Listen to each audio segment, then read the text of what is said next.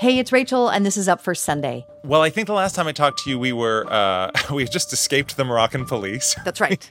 This is the third part of our series with Ari Shapiro, following people who are migrating from the African continent to Europe. Back in October, Ari and his team spent weeks traveling through Senegal and Morocco before finally arriving in mainland Spain. For so many of the migrants Ari had met, this was the dream, the long-awaited destination, the end of their journey. So I wanted to know what was life like for the people who had made it to Spain. So days before he returned to D.C., I called Ari one last time.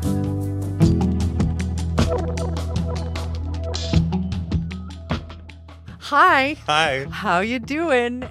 Well, we've reached the end of the trip. My bags are packed. I'm flying home tomorrow. We've been through 3 countries, at least 7 different locations within those countries. Yeah. We've conducted interviews in 5 or 6 languages. Huh. I have lost track. Bambara, Wolof, English, French, Spanish, Arabic. That's 6. With the help of many mighty translators and interpreters on the ground. Yeah. Translators and interpreters, without whom we would never be able to do this kind of reporting. For sure. So, where do we start?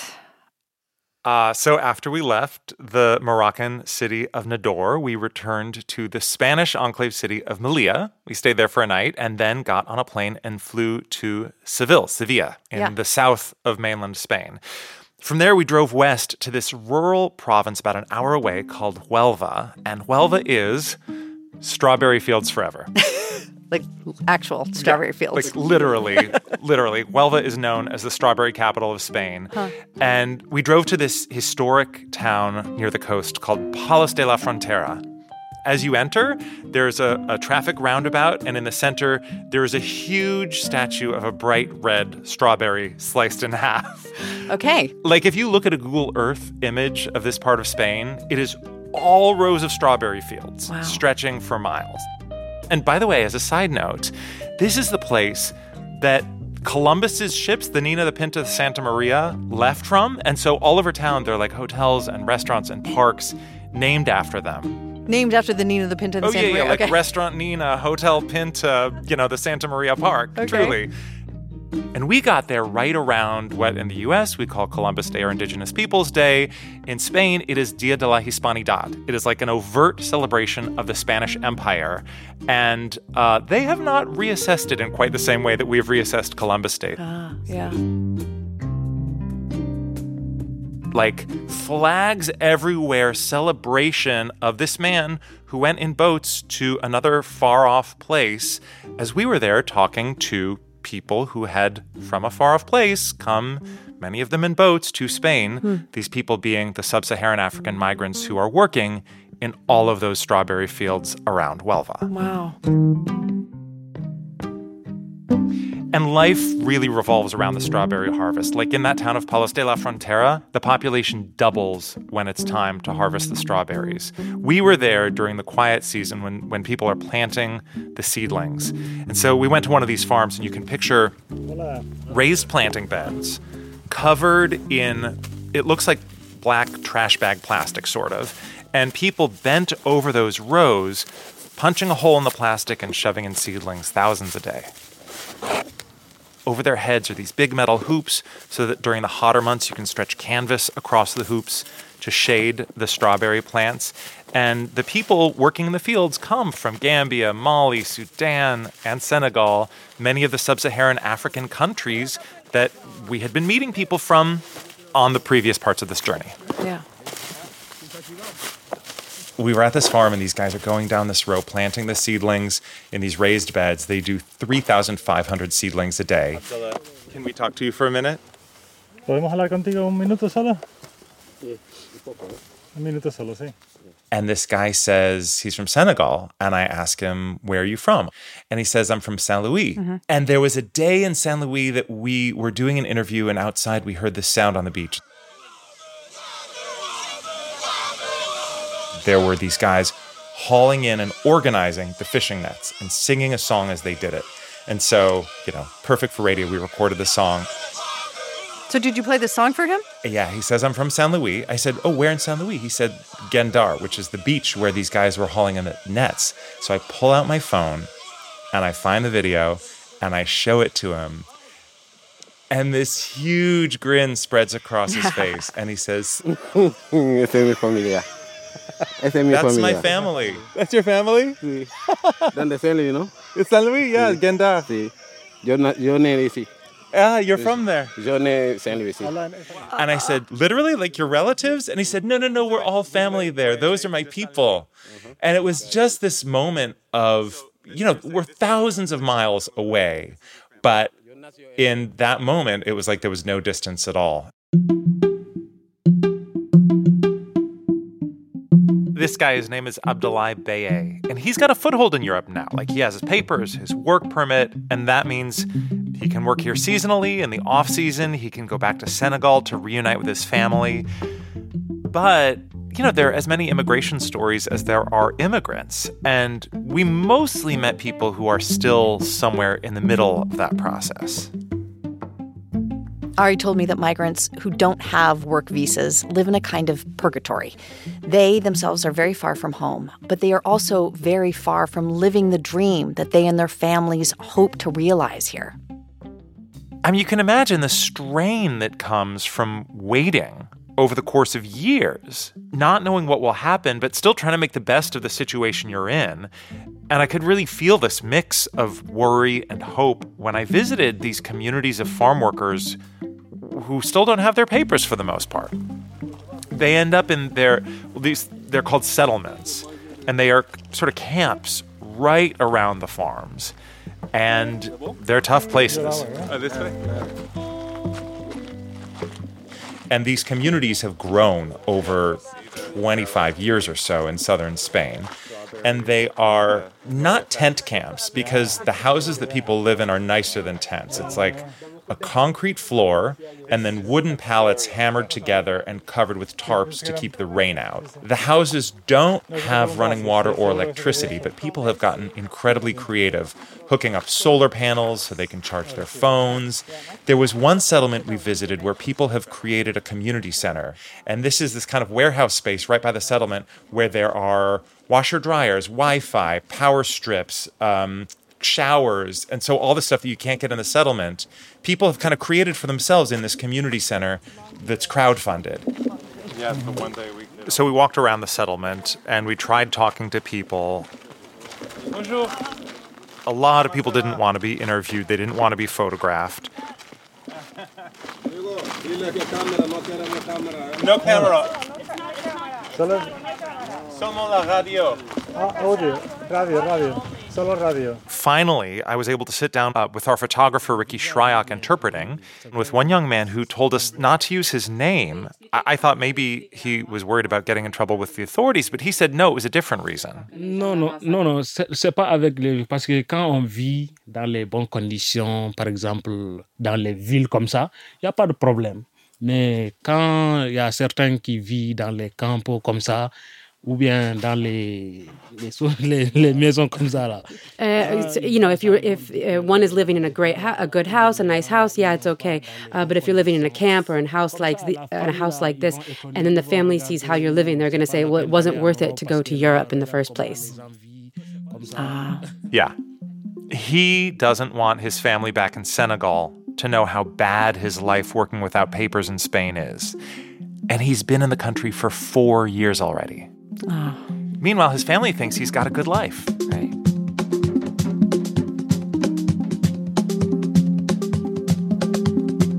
Now, Rachel, the immigrants are overwhelmingly men. But we did meet one woman named Hope Joseph. Thank you so much for talking with us. No problem. She invited us inside of her house built from wood pallets. And I could tell right away that she had worked hard to make this place feel like a home. No, nobody. Okay. I live here. Okay. This is beautiful. You have so many like pink and blue and flowered sheets on the wall. Your color? This is my favorite. The blue? Yeah. Yeah, nice. So Hope told me the person she thinks about most is her son. Nice. He's 10 years old. She still calls him her baby. Yeah. I used to call him all the time, video to see face. Yeah. What do you say when you talk to him? He said, no, my baby is a little baby. The other day he said, why are you going to come back? I said, I don't have document. If I have document, it's a little baby. Think maybe it's just from here to here. He said, why are you coming back? I said, wait a little time, maybe December, When I have document, I can go. For now, no. It's been 4 years, right? Yeah, almost.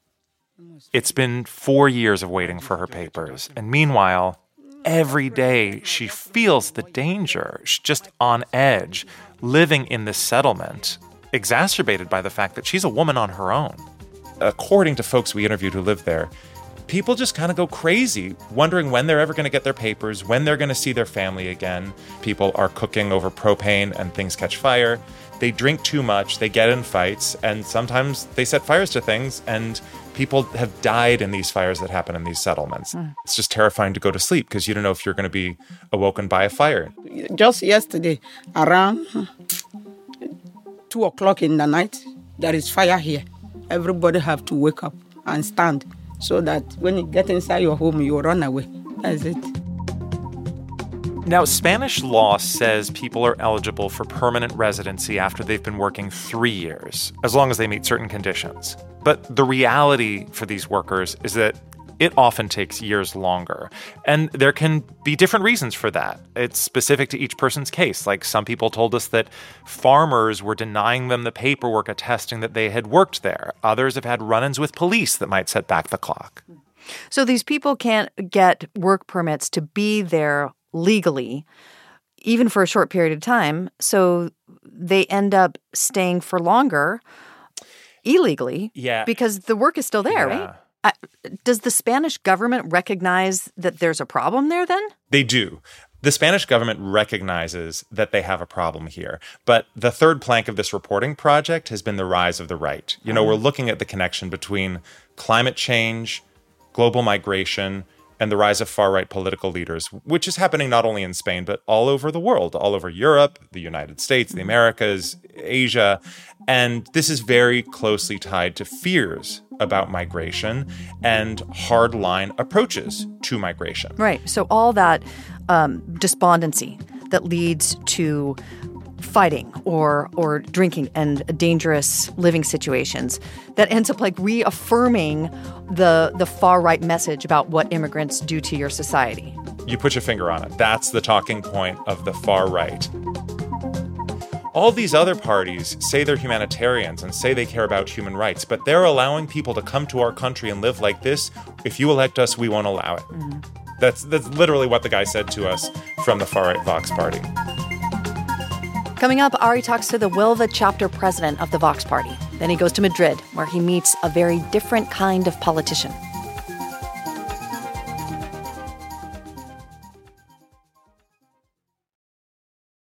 Hey, we're back with Up First Sunday. Part of Ari's goal in this whole project was to understand how the rise in migration is fueling support for far-right political parties in Europe. He managed to get an interview with the president for the Huelva chapter of Vox, which is this ultra-conservative populist party in Spain. Nosotros no estamos en contra de la migración, de una migración. Our producer Miguel Macias interpreted. We're not against regulated migration. We're against illegal migration, which is being favored by these globalist parties. Por los partidos globalistas. So in Senegal, we spoke with many people who wanted to come legally to Spain, and they were not able to get a visa to come work here and return to Senegal. So they said they had to go illegally. And so would you like to see a larger number of work visas to allow legal migration so that people can do the labor that is needed and then return home? Bueno, claro, nosotros somos favorables a una emigración ordenada. We're in favor of legal immigration, regulated, and of course, we're in favor of people who come here and want to become part of our society and culture and not build parallel societies. Por otro lado, creemos que realmente lo que habría que hacer es ayudar. We also think that we should make sure that these countries are able to develop so that people are not forced to abandon their country. Los demás partidos, todos nos acusan a los partidos de nuestra ideología. Other parties accuse us of being anti-immigration. That's not true. We want immigration that is good for the country and good for the people who come to this country. Que venga a trabajar a nuestro país y que sea buena también para el país.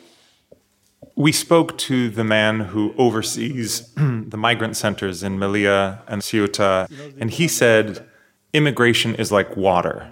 If you block one path, it will find a different path. But there is a different view, which is if you put up enough walls, if you make a naval blockade, if you turn a fence into an electrified fence and build a moat, there is something you can do to stop it. Which view do you hold? En el mundo, hoy, han dado el dato, hay 700 millones de personas en pobreza extrema. There's 700 million people in poverty in the world. Si estarían encantados de venir a España o de venir a Europa. They will be pleased to come to Spain and to come to Europe. Pero si permitimos que vengan 700 millones de personas a Europa, estaremos todos en la pobreza más absoluta. But if we allow 700 million people to come to Europe, we will be in poverty. All of us will be in poverty. Es mejor, entiendo yo, que nuestros países sigan funcionando como hasta ahora, generando riqueza, y creo que es la mejor manera de poderles ayudar. The best strategy is to allow our countries to generate wealth, and that's the best way we can help the rest of the world. I understand what you're saying. My question is a little bit different, which is practically, do you believe it is possible to stop the water from flowing somewhere? Tiene que ser parada o estamos destruidos. Tiene que pararse. No hay más remedio. No podemos. It has to be stopped. It has to be stopped. We don't have an option. If we allow 700 million people to come to Europe, our culture, our societies will be destroyed. That's just obvious. Es una obviedad.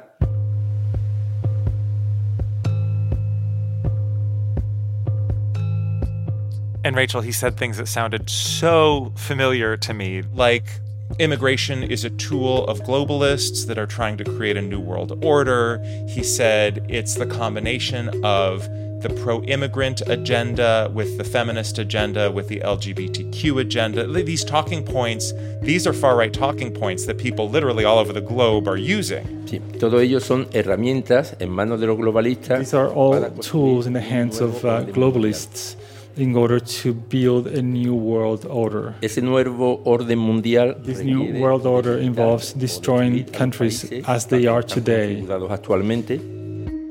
Y si milito en un partido como Vox es porque creo.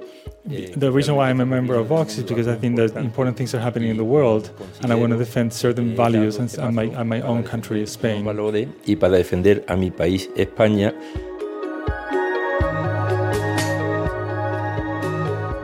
This is so complicated, right? I mean, there's a lot of xenophobia and explicit racism in the immigration debate in Europe and around the world, frankly. But at the same time, individual countries face real challenges when it comes to crafting fair and workable immigration policies. And in the middle of it are all these people who are stuck in this in-between. But do they themselves have a voice in any of this? Well, I want to answer that question in the city of Madrid. Let's go. Madrid's the place where the big themes we've been talking about all sort of converge. I mean, it is the seat of power in Spain.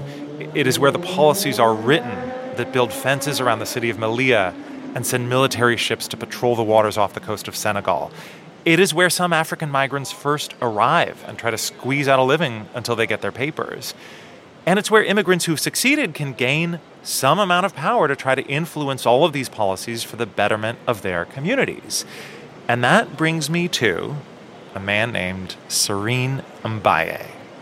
He made the journey from Senegal in 2006 in a pirogue. He's now in his late 40s. He is a Spanish citizen and a legendary figure because he's one of the few black people to have succeeded in modern Spanish politics.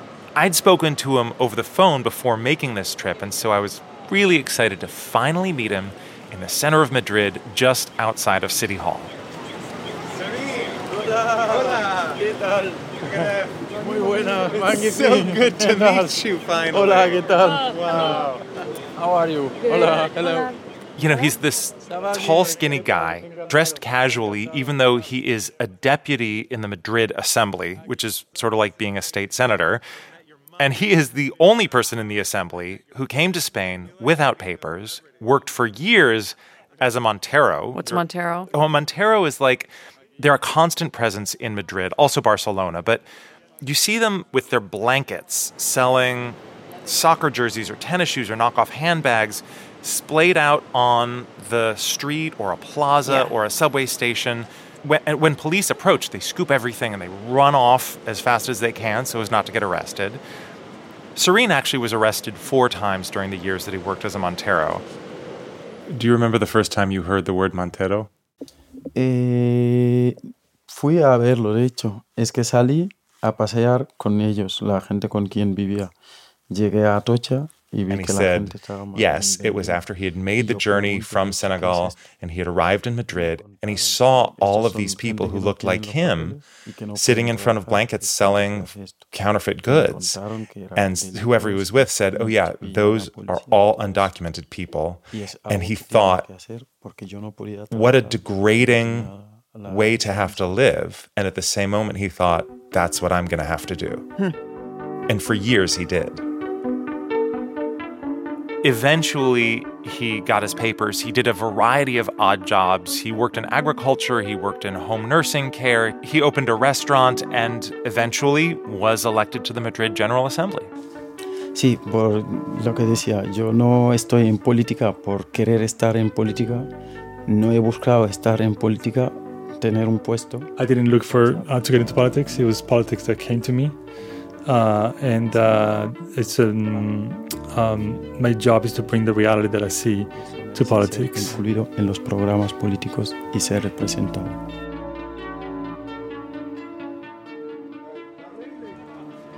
So we went to the neighborhood where immigrants tend to live called Lavapiés, and it was a completely different experience. It's such a huge contrast from where we met Serene outside of the assembly, where he was the only black person on the street and getting stared at everywhere he went.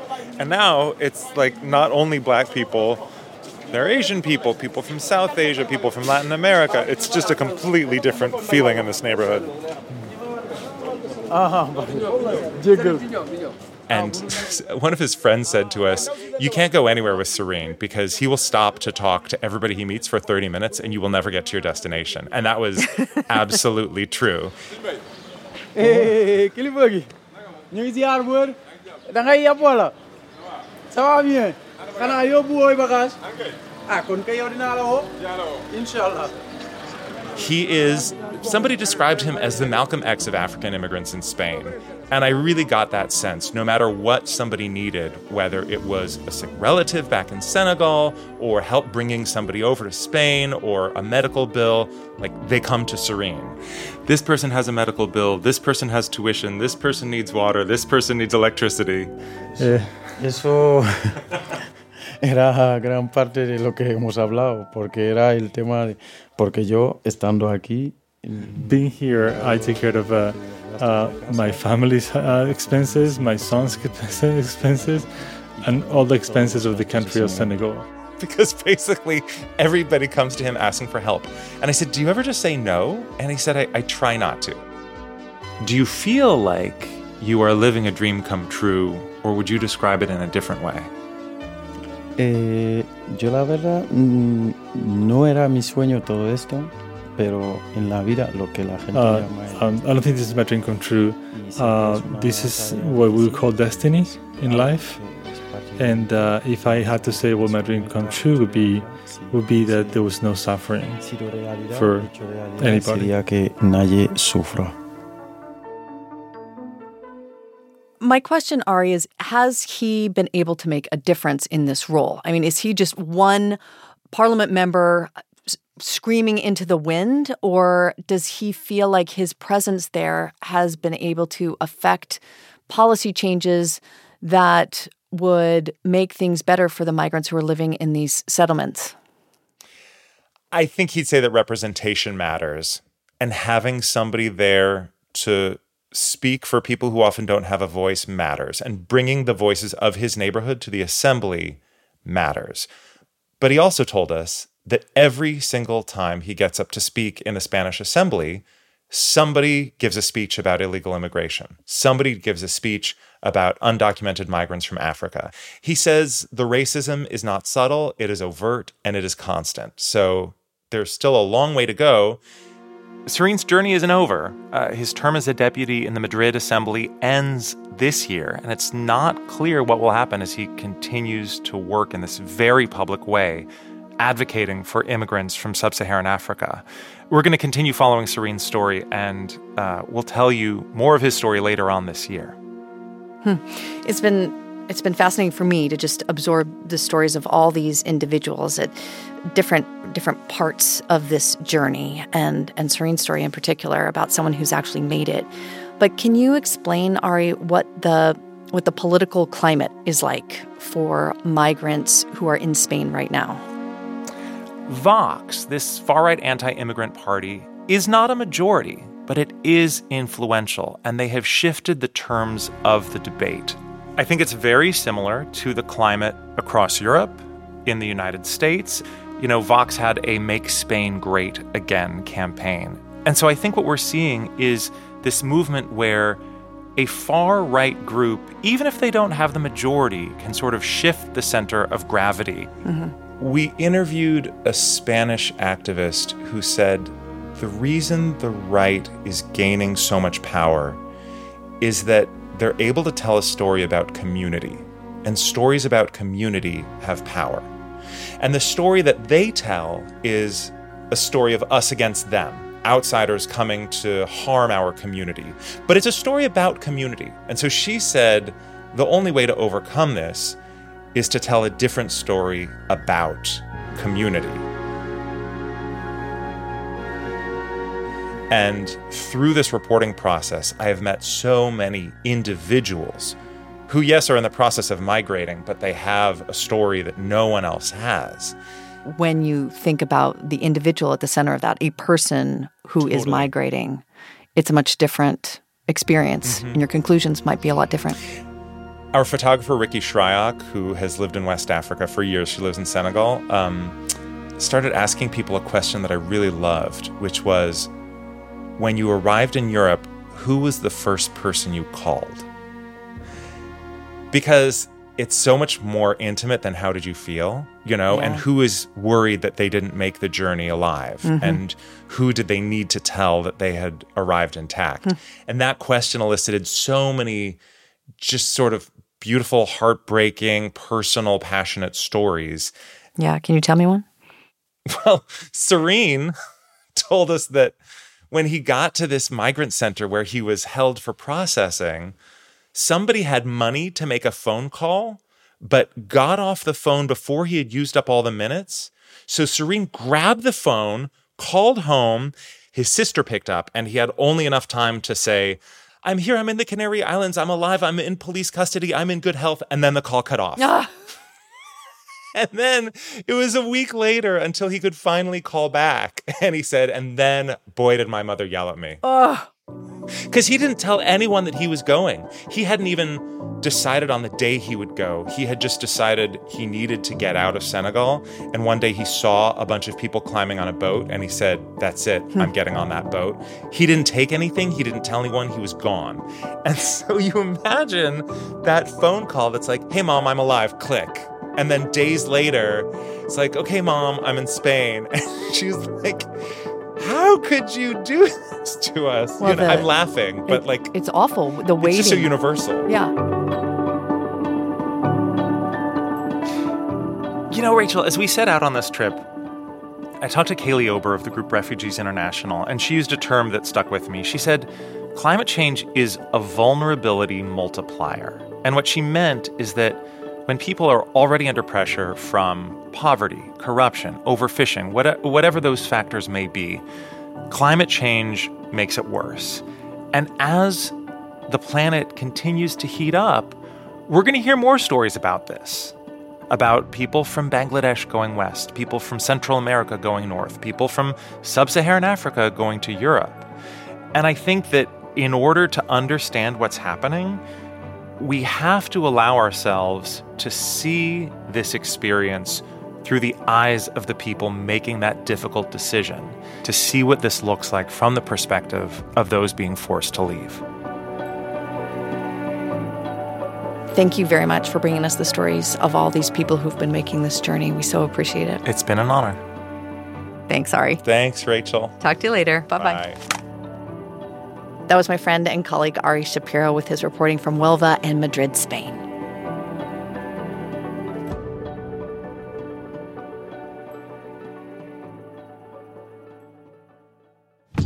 This episode was produced by Justine Yan, with help from Miguel Macias. Jenny Schmidt is our editor. The Climate Migration series for Up First Sunday is edited by Jenny Schmidt and Justine Yan, with reporting by Ari Shapiro, Miguel Macias, Noah Caldwell, Matt Ozug, and Ian Buer. Special thanks to the All Things Considered team that made this collaboration possible, including executive producer Sammy Yenigan, editor Sarah Handel, producer Lee Hale, and intern Malika Seshadri. Thanks also to photographer and interpreter Ricky Shryock. Digital support from producer Audrey Wynn and visuals editor Grace Widiat-Maja. Editorial support from Luis Treyes. James Willits mastered this episode, scoring from Audio Network and Blue Dot Sessions. Our show is produced by NPR's Enterprise Storytelling Unit. Liana Simstrom is the supervising producer, and Irene Noguchi is the executive producer. Anya Grunman is our vice president of programming. I'm Rachel Martin. Up First is back tomorrow with all the news you need to start your week. Until then, have a great rest of your weekend.